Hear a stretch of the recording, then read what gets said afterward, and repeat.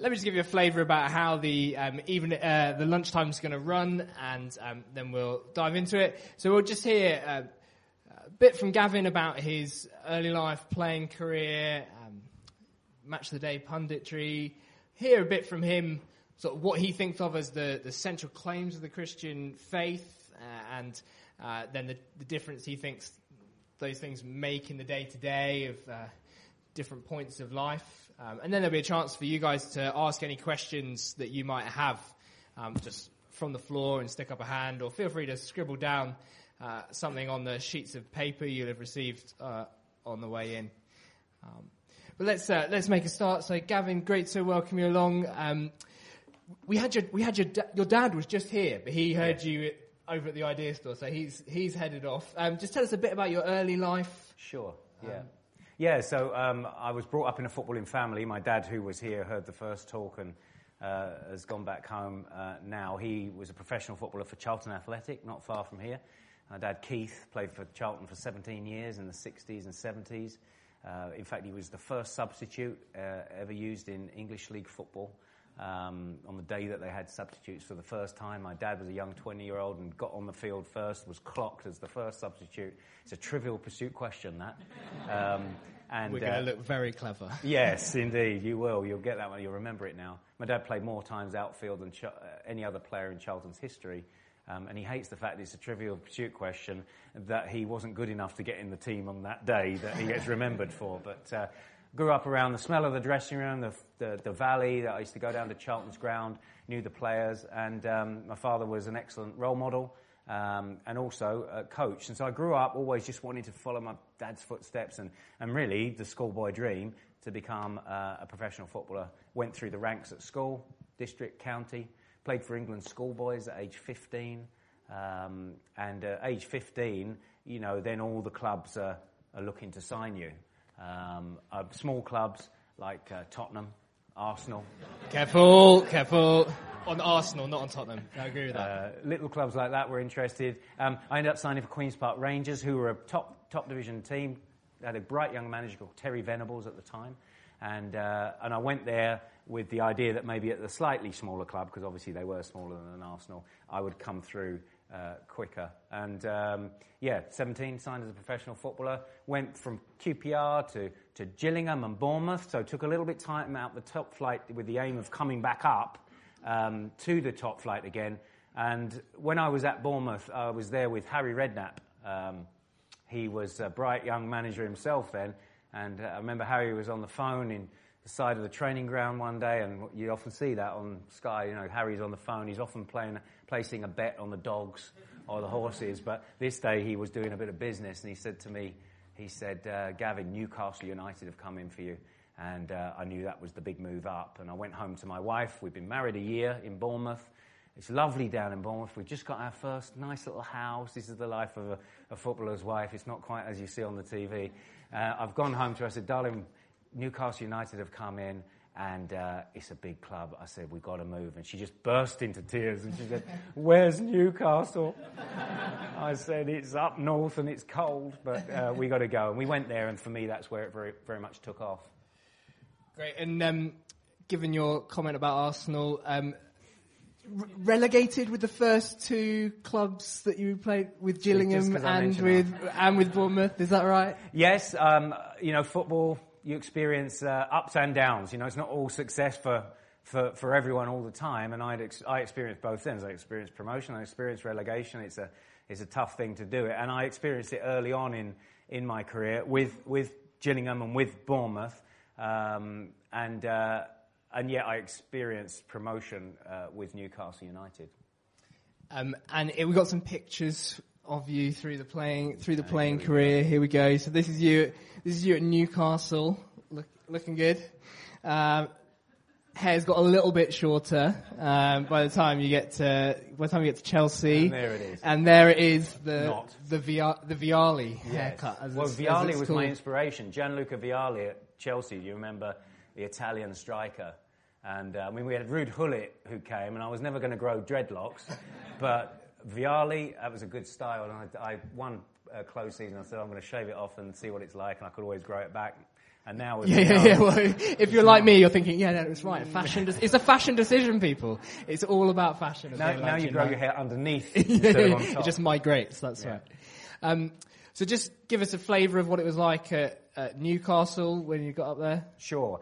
Newcastle was where it took off for me, and I played for Jim Smith there and Ozzy Ardiles, the Argentinian player that used to play for Spurs and then went on to be a manager. It was great playing for Ozzy, but the man that really took Newcastle to the top flight was Kevin Keegan. And people always ask me about Kevin. And, some of you will be involved in leadership and big management, and you'll think about leadership skills. And I always think the leaders I played for, what are the skills they had? One thing is Kevin was a great visionary. He cast a vision of where he was going to take us, even beyond where we thought we could go, and then he gave us the steps to get us there. So that was what made him a great visionary. The second is that he was a great motivator of men. So he knew what to say to one person that would make them tick, as opposed to saying to another person. And his first game was Bristol City at home at St James's Park, and it was 30,000 sellout. Now it's like a 50,000 stadium, but it's 30,000. They locked 5,000 out. That's how mad the Geordies are for their football and for Kevin Keegan. And he'd only been in the building a week. I mean, Kevin had retired in 1984, I think it was, and flown to Marbella and lived there for 7 years. He was one of football's first millionaires. He didn't know much about the English scene. So he came on and he was in the building about a week, and I saw him in the dressing room going round to all the players individually, and he came to me and he went, "You're the man today. You're the one." And I thought, wow. He said, Bill Shankly used to say to me, now Bill Shankly was a great manager for Liverpool of years gone by, and Keegan used to play for Liverpool, and Shankly was like a father figure to Keegan. So Shankly's imagine like an Alec Ferguson, Shankly's like of that stature. And he said, Bill Shankly used to say to me, just go out there on the field and drop hand grenades all over. In other words, you're the danger man. You just go cause trouble wherever you go. And I thought, Shankly said that to Keegan. Keegan's saying that to me. And I burst out that tunnel. I was on that field. I ran around for 90 minutes. We won 3-0. And so that just gave you a little bit of a flavour of Kevin. And it was proved true because he showed it over the years. And a couple of years later, when he got the England manager's job, I think his first game was Poland at Wembley. And Paul Scholes, who played a similar position to me, similar type of player, Paul Scholes scored a hat-trick. And he said in the paper the next day that Kevin's a great motivator of men. He wrote in the paper. He said to me before the game, Bill Shankly used to say to me, just go ahead. And I thought I was special, but clearly what I'm saying is he knew what to do to make people tick. That was Keegan. Great. And then some time at Chelsea, where you got the haircut inspiration, and you scored home and away for Chelsea to beat Man U, the league winners in the end that season, to beat them 1-0. And then you went into an FA Cup as well. Yeah. Just tell us about the FA Cup one, I think. Yeah, so I mean the season for me personally at Chelsea, my first season, I was bought for 1.25 million by Glenn Hoddle. Doesn't seem like much now, does it? That transfer fee. That's like 1 week for. No, it's crazy. Some of these guys, isn't it? Crazy. I mean, I had a mortgage when I retired from playing football. They don't know what one is now. It'd gone quite well, I'd scored some important goals. 2 of them being Man United at home, Man United away. We did the double over them, but they were the better team. They won the league, and we'd faced them then in the cup final. So it was set, Reds v Blues, North v South, Cockneys v the Northerners, and we'd been their bogey team, and we had a game plan to go out there and keep quite tight early on because they had flying wingers like Ryan Giggs and Andrzej Kanchelskis, and they had Cantona up front with Hughes, and so we thought, keep nice and tight, we may get an opportunity. 20 minutes into the game, the ball popped down to me for 25 yards out, and I just hit the ball sweetly, didn't feel it go off my foot, and it's amazing to think that in an FA Cup final with nearly 100,000 people at Wembley and millions watching, you can't even hear your teammate from here to there, that everything just went in slow motion. I just began to see the ball fly over Peter Schmeichel, the big Danish goalkeeper, and he started to backpedal, and I'm watching it, it's going over his head, and I'm thinking it's going to go in. And he starts to backpedal, and I'm thinking it's going to be a goal, and it's going to be 1-0 to Chelsea. Peacock scores again. Man United are going to think it's just not their year. And he backpedaled, reached for it, it beat him, and then bang, it hit the crossbar, came out. And it just goes back to normal motion then, and everything's flying again. We went 0-0 at half-time, and Glenn Hoddle said, just don't do anything silly for the first 10 minutes in the second half. And what do? We did something silly. We got a penalty given against us, and then another penalty, and that wasn't Neither a penalty. of which were penalties. No, the second one wasn't a penalty. I've got to get over that. That's a long time ago, but David Ellery was the ref. But anyway, it wasn't a penalty. And then it just shows you... lost 4-0. 4-0 we lost. But it just shows you sometimes in professional sport and sometimes in life that difference between success and failure is an inch, because 3 years later, Chelsea went to Wembley, played Middlesbrough in the cup final. Roberto Di Matteo, Chelsea's midfielder, broke through, smashed the ball in the first 30 seconds of the game, hits exactly the same crossbar I hit, this time 1 inch lower, bang, goes in the back of the net. Chelsea go on to win the first FA Cup in 26 years, and they were on the road to lots of successes that they've had. And then, so you go off to QPR, then get the chance to start going into punditry after your playing career. Just give us a quick flavour of what that looked like. Sure.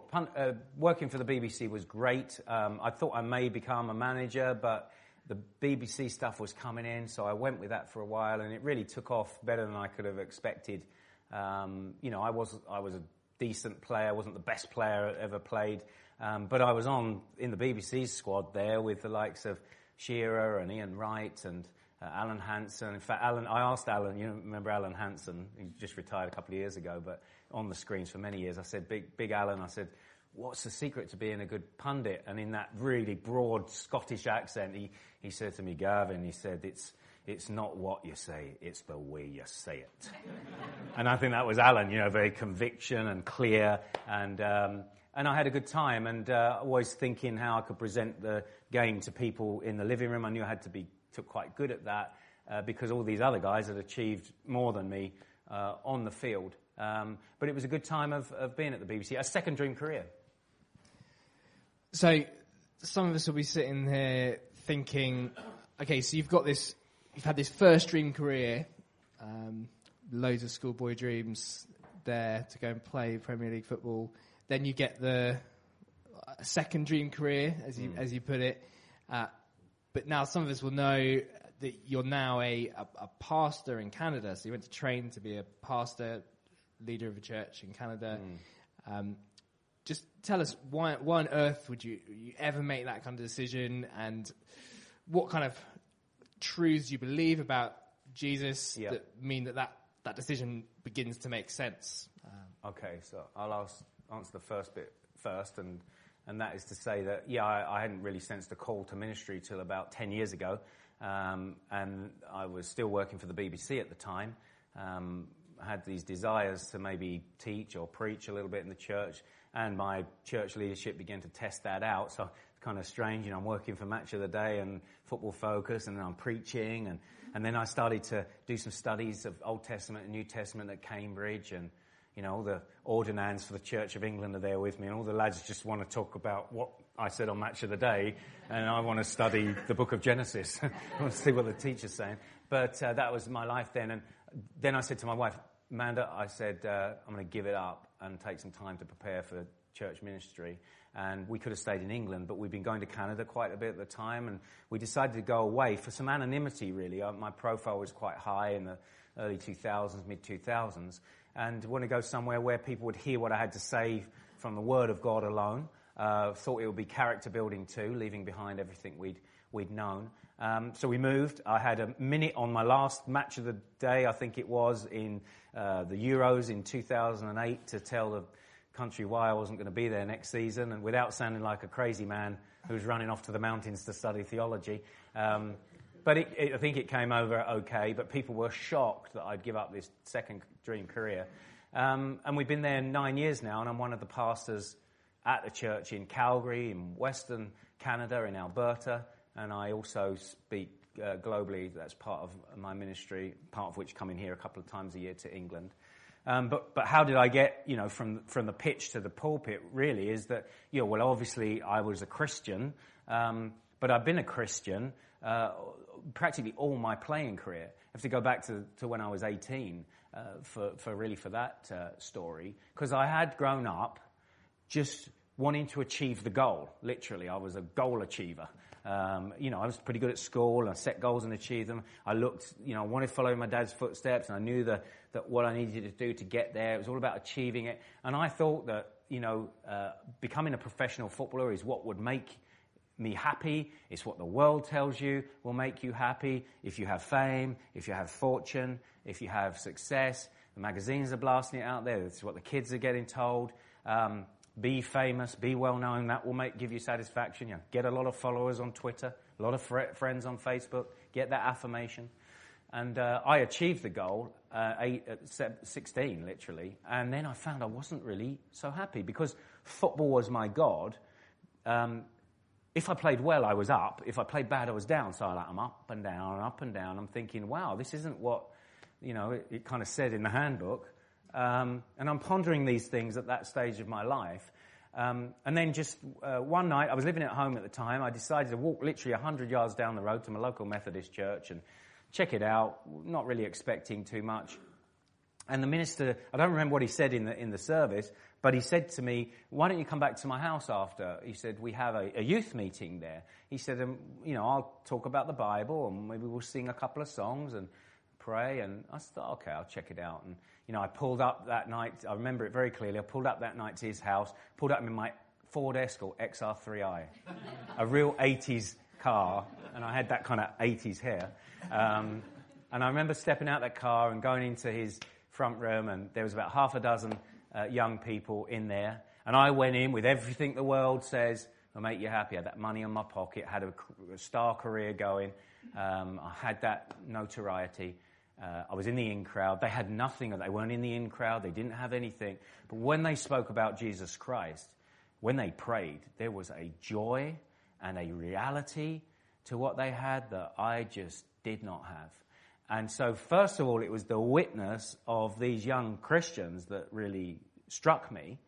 And then secondly, the minister began to tell me what the gospel is. And the gospel means good news. It's the good news of what God has done to save people like you and me through his son, Jesus Christ. And I thought God's up there somewhere, like lots of people, but there was no impact on my life at all. God was kind of like Father Christmas.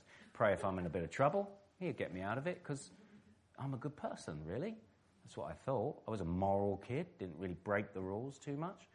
But as he began to open the Bible and show me, literally from the first pages of the Bible in Genesis, that God created this universe, and I think we all have a sense of that. If you're not a Christian and you're here today, I live in, you can't really see it in these cloudy skies, but in Alberta we get these amazing skies. Sometimes you look up, the mountains, and there's sheets and sheets and sheets of stars that just fill the sky, and you're drawn out of yourself to see there's billions of these, and then billions of galaxies, and who made this? So you're drawn out to see this God who created this, and the Bible says that he did. And he created man, male and female, in his image. And immediately that makes you feel very small compared to this God who made you, and yet very valued because he made you in his image. And so I see that in the scriptures. And then he said, yeah, but look here, just a little bit on, and you see the first people he made, Adam and Eve, sinned against him.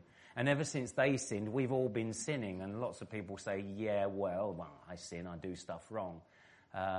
Couple of things on that, it's not just the things you do wrong that make you a sinner. It's because you are a sinner by nature that you sin. And that there's a nature of human beings is that they sin. Just look at the newspapers tomorrow. Just look at them today.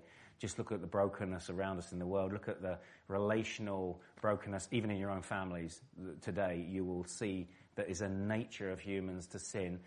That's one thing. The second thing is that if God is just and he is holy, he must punish sin. A lot of people, and I was one of those people, I got to this point where he's telling me this, and I thought, well, God will forgive me, won't he? Because he's forgiving.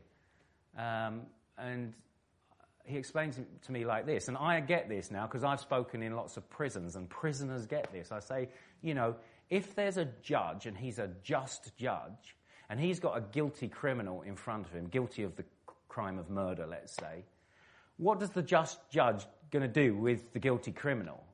Can he wink and just let him off, just forgive him? Because that's what a lot of people think God will do with them, just forgive. And they go, oh, he's got to punish the criminal if he's a just judge, because they're all inside, aren't they? They're all in prison for it. And God's like that. He must judge. And so the judgment of God is that if you die without the forgiveness of your sins, you will stay under the judgment of God, which is what it is to be in hell forever. It's a sliver, this life. I mean, I remember when I just started as an apprentice in football. And now, I'm an old guy who can't run around a field for more than 10 minutes. And life is quick. And then it is eternity with or without God. And the Bible tells us, one life, and then we face this God. And that if he's going to be just, he's got to punish sinners like me and you. And everyone falls short of the glory of God, the Bible tells us, because they're all sin. So at this point I'm thinking, where's the good news? It doesn't sound good to me. It sounds like I'm under the justice of God. I'm going to die and go to hell. And he said, well, God is just, but he's also at the same time merciful. And in his great love and mercy, he sent his own son, Jesus Christ, who came fully God and fully man, walked and talked with us and yet was God, who lived the perfect life that we can never live. No matter how much we try, we'll always sin because the nature is to be sinners. And he lived perfection to God. So how do you get into heaven? Live a perfect life. Can anyone else live a perfect life? No. Jesus did, though. And then we've got another problem is we need to pay for the punishment for the crimes we commit against God, for the sin. Well, Jesus goes to the cross, and on the cross, he takes the punishment in the place of whoever will believe in him. And he rose again from the dead, so he didn't stay dead. Because he's God, he rose again, and he's risen to the right hand of God. He will come again. And that's a great hope for Christians, is because Jesus is coming again, and he'll take his church to be with him forever. And yet there will be justice for those who don't turn and trust in him. And what that means then is we've got to turn. The Bible calls it repentance, turning away from trusting in our own good works to justify ourselves before God, turning away from our unbelief and saying there is no God, and turning to him in faith and saying, I deserve hell. I deserve the punishment of God because I'm a sinner. And yet, because of his great love, he's given his son. And I can have forgiveness. I can know this God. Because it's ultimately about knowing God and knowing who he is and being in a right relationship with him. That's the gospel. And I heard it for a couple of weeks and I believed. And I was saved. And,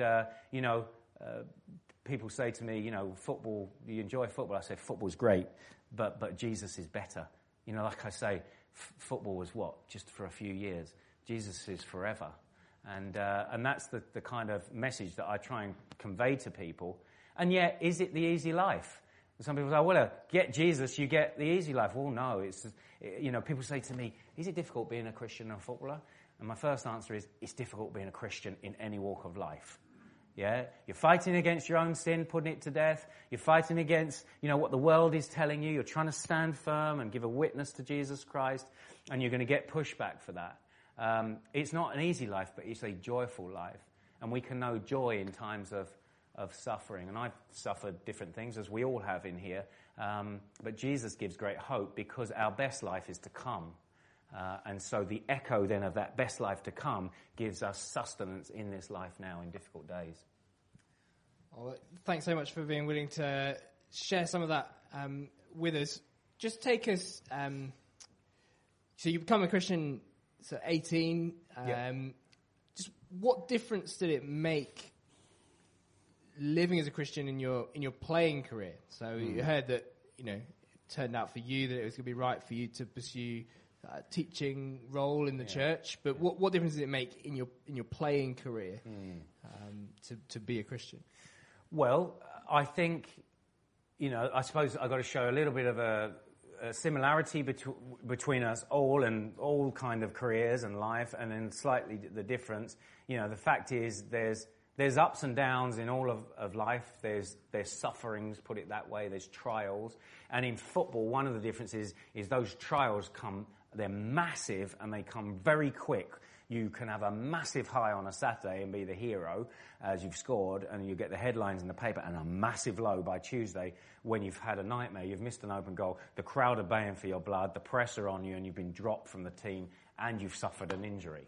and you thinking your career's over. And so there is a perspective that Jesus brings in terms of, he says, I'm with you to the end of the age. Okay, so I have the presence of Christ by his Holy Spirit, because the Holy Spirit indwells believers. I have this presence of Christ by his Spirit with me in all times and all places. So if God is with you, the Bible says, who can be against you? So there's that perspective of even in trials, he walks with me through difficult days. And by doing that, by showing that kind of, I've got a greater trust than what's going on around me, I can actually then be a witness to other people in the difficult days. So for Christians, it's actually in the difficult times that you become even a greater testimony to the goodness of Jesus. Because if it's all just going well for you all the time, people might say, well, you know, I'll take you, Jesus, if he gets me a BMW. Yeah? But they won't get what Jesus did and what they need to do to repent, to believe in him. So I think that would be the difference. I remember when we lost that FA Cup final, a teammate of mine, John Spencer, little Scottish striker, played with me at Chelsea, was so distraught because football was his God. He threw his runners-up medal in the River Thames. So it's in there somewhere if you want to go diving for it. And I gave mine to my dad, who was here, just thank him for all he'd done, and it still meant something. But everything was laid on that. For me, it wasn't, and I could kind of testify to that. Football isn't everything, John. And we roomed together at Queen's Park Rangers when we went there together. And last year, he didn't have anything to do with Christianity. He wasn't having it at all. And then last year, I got a text from him. He said, Gavin, you'll never believe it. He said, I'm reading the Bible. So I'm going to church. I mean, this is a guy that we'd have the club chaplain come in at QPR, and he'd get on the floor and try and crawl out the room past him and say, the vicar's in the room, He would be... but this guy, confronted by the brevity of life, by what he was living for, by the perspective, and the fact that, like me, I realized that my biggest problem wasn't gaining the approval of the crowd, but being under the disapproval of God for my sin, and that I needed to be in a right relationship with him, and he'd done what was necessary through Jesus. And this John Spencer, who didn't have that perspective when he was playing, has now got that perspective and been saved. And so just an encouragement to Christians in here, tell people the gospel. It's only through the gospel people get saved.